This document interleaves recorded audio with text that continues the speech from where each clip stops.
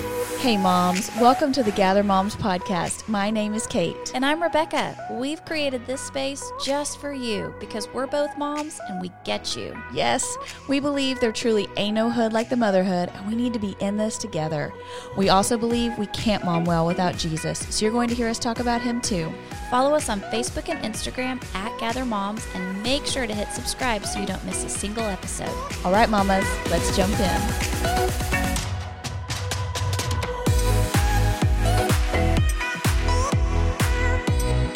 Hey moms, welcome back to the Gather Moms podcast. We are here to record the 100th episode.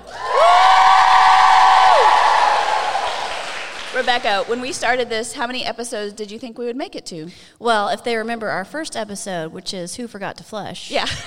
they probably thought, y'all ain't going nowhere. I still love that one. This is going it still down happens in my the house. toilet just like We that still ask episode. that question in my house. Who forgot to flush? Really? Yes. I feel like my kids have finally figured it out. No, mine have not. I have Oh. teenage boys. If you have teenage boys in the house, you know exactly what I'm talking about. And listen, I mean, we can do this because we can be personal. I know who did it. Yeah. I can tell. No, I know. I can tell. It's so gross. I don't know if I can have this conversation with you again.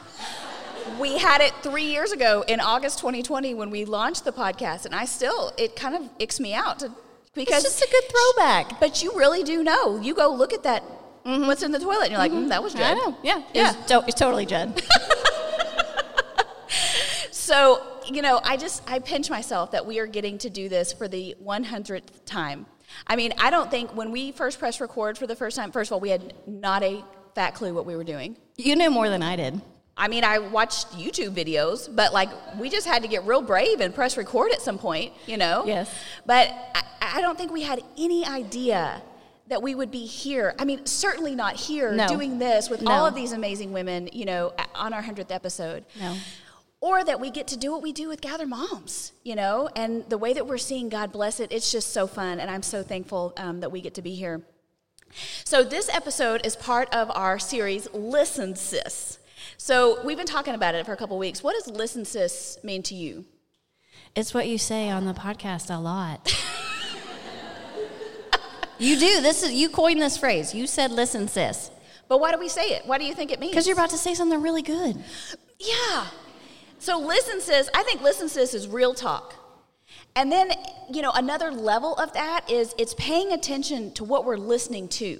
Yes. Because part of what we've been talking about is that what we listen to is what implants itself in our beliefs. Yes. And then inevitably manifests itself in how we behave. And that behavior often comes out in how we treat each other as mamas. Yes.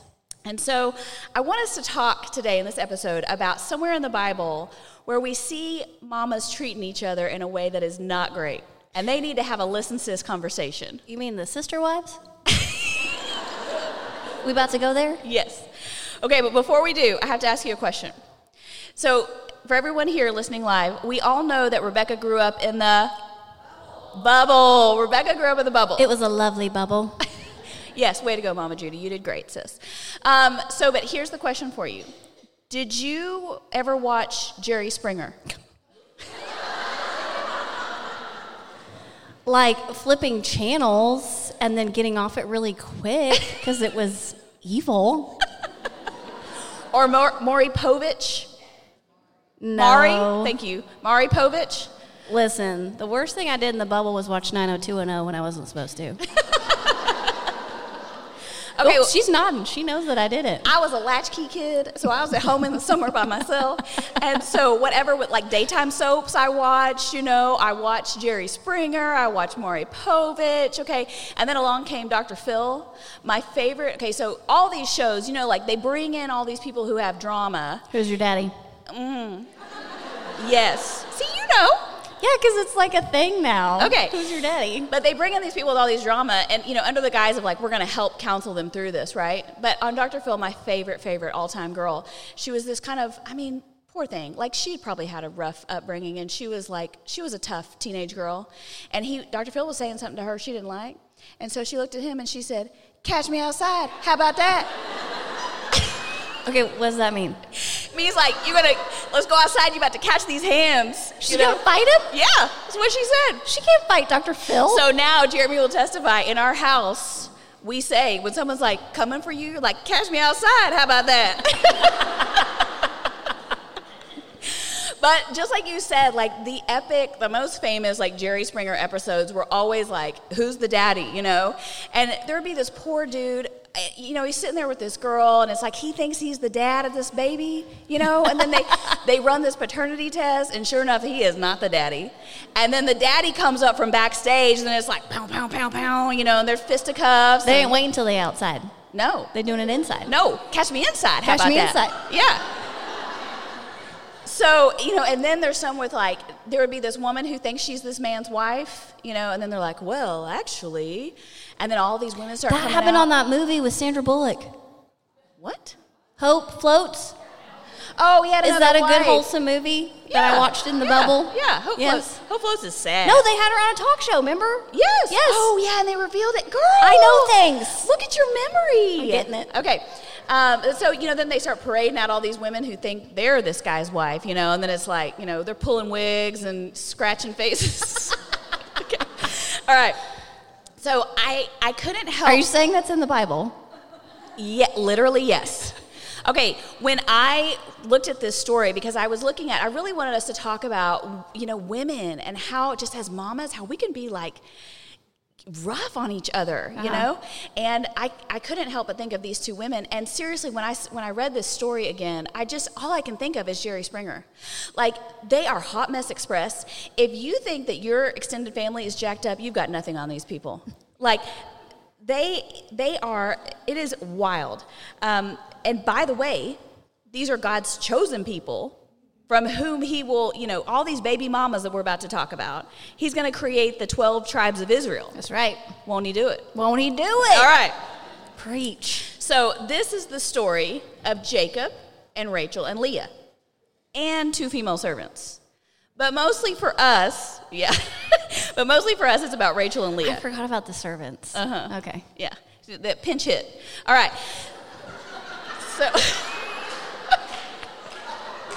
You know I love a good Sports Illustration. Good job. All right, so I'm going to break this down for you because this is a long, like, entangled story. So I'm just going to, like, sum it up real quick, okay? So Jacob's daddy, Isaac, tells him to go find a wife. And, y'all, there weren't a lot of people on the earth, so just keep this in mind. Like, there's some weird things about to happen. Just remember, like, they're trying to keep the bloodline pure, okay? Maybe these kids are going to have extra toes, but he's going to send him to go to his uncle, okay, to get a wife, because he knows that he has two girls, Rachel and Leah. So he's going to go see his uncle Laban, and the first daughter he sees is Rachel. And the Bible tells us that she is beautiful. And he looks at her and he's like, immediately yes. That's the one. Immediately yes, that one, let's go. And so they go to her dad, his uncle, and he blesses it, but he says Jacob has to work for him for 7 years to have her. Which, I would be out at that point. It's like... But I mean, I know they lived to be like 500 or something, but still, 7 years is a long time. do you think Greg would have worked 7 years for you? He better. I don't think I would have waited 7 years. No, 7 years is a lot. That's my prime. Like, I'm going to have to go find somebody else. Sorry, babe. So Jacob says yes, but on the wedding night, Uncle Laban sends Leah, who's the older sister, instead into the marriage tent for some brown chicken, brown cow, okay? And somehow, and this is one of the most unbelievable parts of this story, Jacob doesn't realize that it's Leah. It got dark back then. It was dark. Yeah, but listen, It was dark. how dark's it gonna be? I don't know. Have you ever been in the desert in a tent? We don't know how dark it gets. Okay, let's just say that's his, you know, but I feel like he's like, this is a naked woman, let's go. And then later on he's like, oh, that was not her, you know, like he's been waiting for this. Okay. Oh, I just want to hug her. Oh, I know, it's really sad. I just want to hug her. Okay, so he had sent Leah in. So Jacob wakes up the next morning and there's light now and he's like, oh, yo. So he goes to Uncle Laban, he's like, you did me wrong, bro. And Laban's like, listen, I couldn't give you the younger sister first. You had to take the older sister. Now, give me 7 more years and you can have Rachel. Okay, so at that point, I think he's in for the next. Like, I'd be in for the next 7 years. Okay. Because I really want. You've already committed. I've already committed. Yeah. All right. This is getting awkward really fast. No, it's bad. Okay, but so let's stop right there in the story and think about this. Okay, with this setup and what Leah, because I don't think we talk enough about Leah. If we think about what Leah has just been through, trauma. Okay, and because a couple of episodes ago we talked about how things happen to us and we get these messages and they implant in us, and so we behave a certain way. So, what do you think, Leah, at this point? What are some of the messages that she has received? I'm not loved. He doesn't want me. Yeah. I'm just the extra. Yeah. My dad wanted to get rid of me. Yeah. I'm not pretty. Yeah. Can you imagine how hard it would have been for him to force you and you're like, but he didn't want me, you know? Right. So, I know this is dark and it's hard, but I think she does believe she's unwanted. Yes. And so she has to make people love her. Like, they aren't just going to automatically love her like they love Rachel. So now she believes, okay, I'm going to have to do something to get people to love me. But then I think this is traumatizing for Rachel too. Yes. What are the messages you think she's heard? Well, obviously, Jacob thought she was the pretty one. Yeah. So maybe she feels like she's just there for looks. Okay. And that maybe she doesn't have, the brains or the intelligence to go with it. Yeah. I also think she's heartbroken because I'm pretty sure she loved Jacob too. She probably was really excited. Yeah. And then to have your sister be given to him, just the competition there that just what that creates between them. I mean, we don't know what the relationship was like before it, but it certainly can't be healthy now. Yeah. I think all of that, and then also that people are not safe. That she's been betrayed and that she can't trust people. Her father, that she can't trust people. And so she's going to have to get crafty to do what she wants because she can't depend on people to be safe for her. Right. So if all of that wasn't enough, this crazy thing that happens in this tent, that you guys, the wild and out does not stop there. So then both of them, now that they're his wives, then they start trying to give him children. And the Bible says that God sees Leah's pain and he blesses Leah by giving her babies, but Rachel can't seem to get pregnant.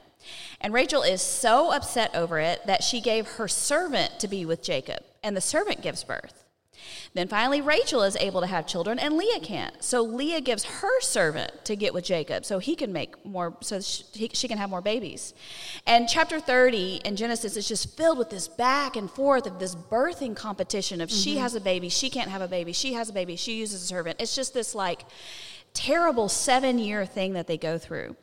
And Leah is clearly in all of this trying to make herself valuable and gain Jacob's love by giving him children. And so there's this clear competition between her and Rachel. And you see it when Leah passive-aggressively comes for Rachel and the way she names her children. You have to listen to this. So she names her first son Reuben. And Reuben means, see, a son. That's the first instance of smack talk in the Bible. Yes. Her next one, Simeon, means God heard that I am unloved. It does not. Does it really mean that? This is the research. You can go look in the commentary. Yes, girl. The third one, Levi, means now my husband will be with me. And the fourth one, Judah, means praise. That's heavy names. That's a lot, right? Yes. That's a lot. Yes. You can imagine Rachel coming to the birthday, the baby shower, and she's like, see, a son, And Rachel looks at her and says, catch me outside. How about that? But Rachel also follows suit with this because when she has her second child, it's a son. And she actually says in the Bible, she names him Naphtali and says, with mighty wrestlings, I have wrestled with my sister and I have prevailed. Listen. That is bold. Yeah. So, it's just this horrible scene, right? And this horrible thing that's going on between them. And then this is a crazy. Do you remember us talking about these mandrakes when we did Mama? Yes. Okay. So there's this horrible scene where Leah's son finds these mandrakes, which are supposedly some fertility plant, and brings them to her. And Rachel asks Leah for them. She wants the mandrakes because she wants the fertility plant, right? Rachel's been struggling. And Leah says to her, this is in the Bible, she says, is it a small matter that you have taken away my husband? Would you also take my son's mandrakes? Okay, we don't talk like that. But in the Bible, that's smack talk, okay? So Rachel ends up selling Leah a night with Jacob for the mandrakes. And literally Leah goes out to Jacob in the field and says, "You going to get with me tonight? I hired you." Like, this is real. Like, when I'm telling you, this is Crazy. Jerry Springer. This This is is Jerry Springer, okay?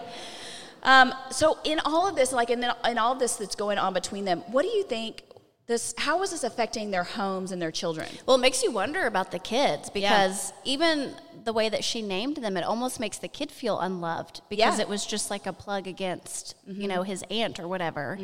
I think it's just one of those things where they were being so manipulative and mean, and they were using their children to do it. Yeah. And it does seem kind of crazy that God was using this family, like these kids, to be the 12 tribes. Right. But it just goes to show that God can use anybody. He can use anybody, praise God. But, also that there are these 12 kids that were blessings. These are gifts from God, and they're using it instead of this blessing that came from God as, to one-up each other. That's right. Competition. So between Leah and Rachel and their two servants, they end up having 12 sons. And so after all this baby making, Jacob is tired of Uncle Laban because he's been cheating him and not paying him fairly. So, we could have guessed that from the very beginning. Yes. We know he's shady. Okay, so he calls Rachel and Leah to a secret meeting in a field and tells them they need to get away from Uncle Laban and get back to Jacob's family. And the girls both know that this is a bad situation that they've been in. And so finally, they unite in getting everything together and getting their families out of there.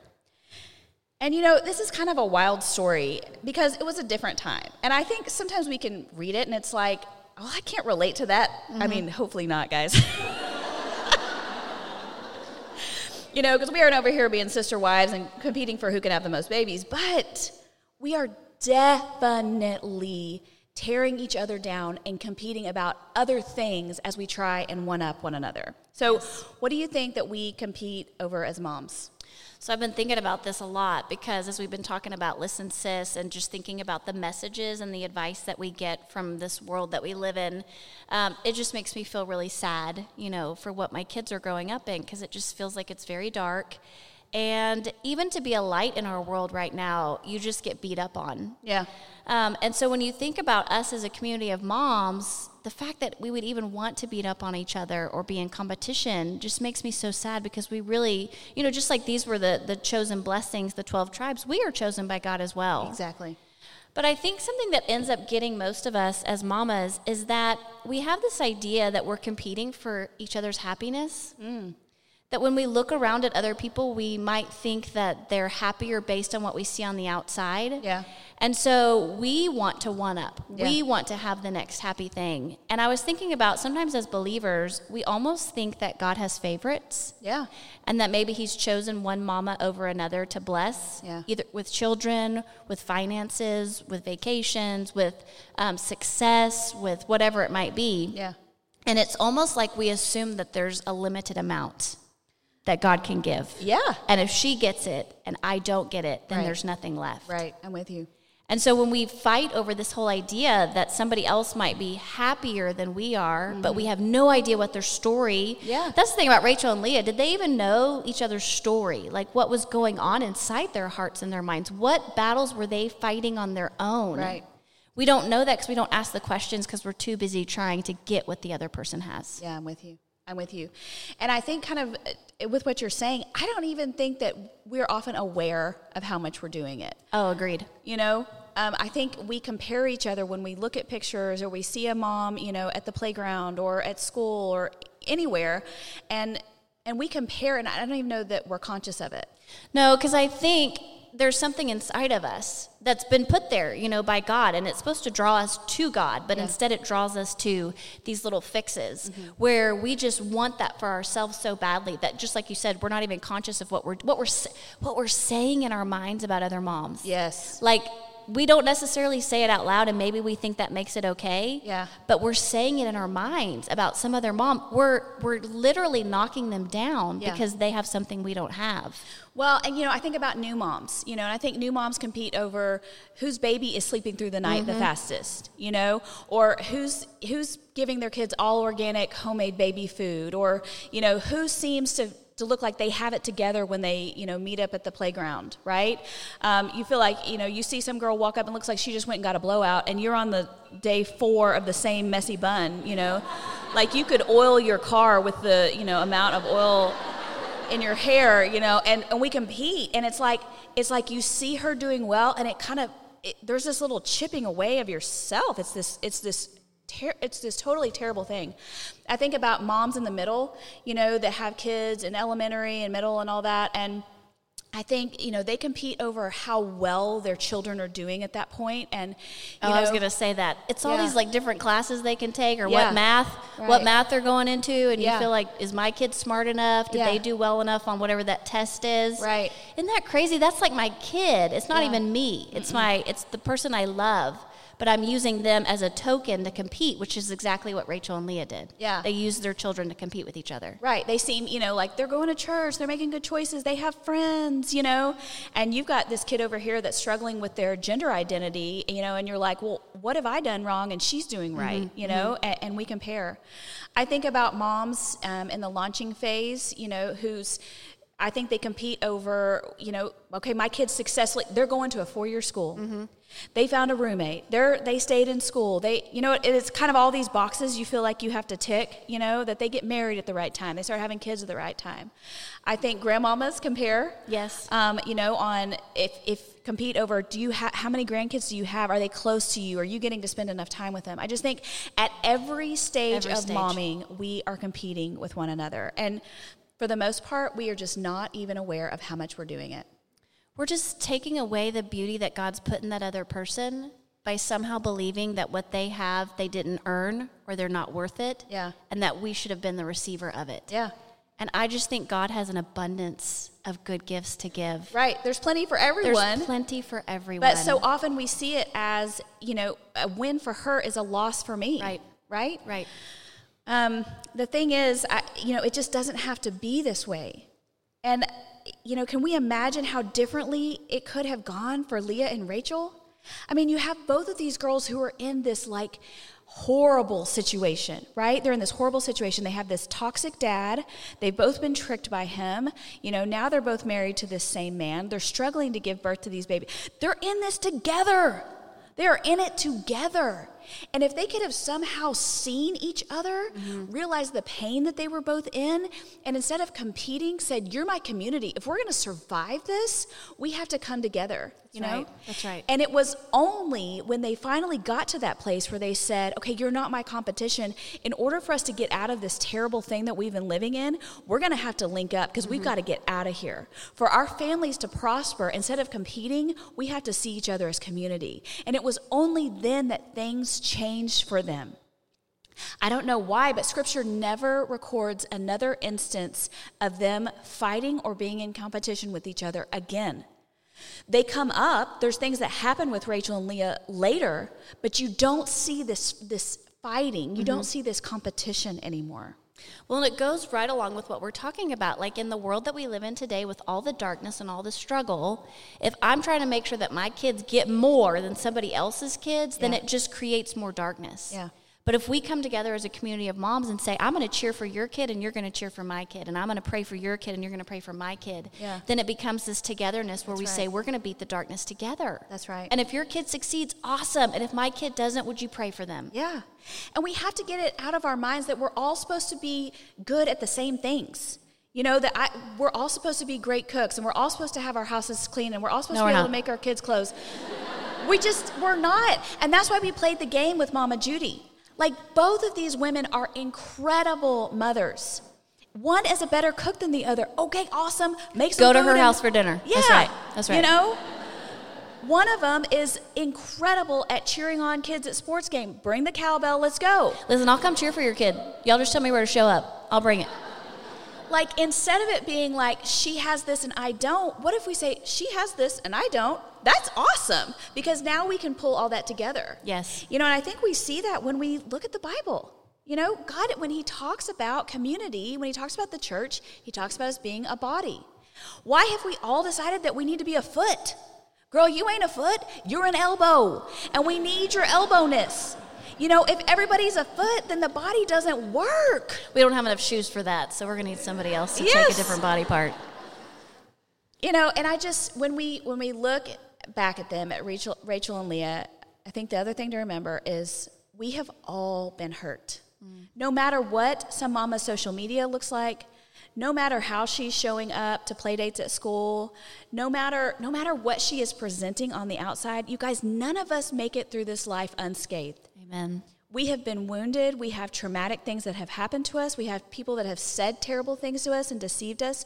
We all have that inside of us. And we need to look at each other and say, that's a lie you're believing, and come and just speak truth to each other instead of believing the lie along with them. That's nonsense. Or being scared to see a sister in need and go to them and say, I see your need, can I help? Yeah. Because I think we are afraid of the reaction we might get. Yeah. Will they think that I'm judging her? Will they think, and some of that needs to happen in close community, but I think for the church to flourish right now, we need more believers to stand up for each other and say, I'm willing to go and sit with you and let's talk about it. Yeah. Yeah, when you hear another mama say something dumb about herself that you say, that's dumb, don't say that about yourself. Don't say that, yes. That you fight for her when she doesn't even realize that she needs to fight for herself. And I think we have to change our mentality about wins and losses, that we can start seeing that when another mom is doing well, we celebrate her. Yes. And y'all, it may even hurt you a little bit. It may hurt you a little bit to post on her social, she just went on this amazing vacation and you're like, rude, I have not left my house in 5 years, But we just push past that jealousy and we get on there and go, that looks amazing. I am so happy that you got to do that.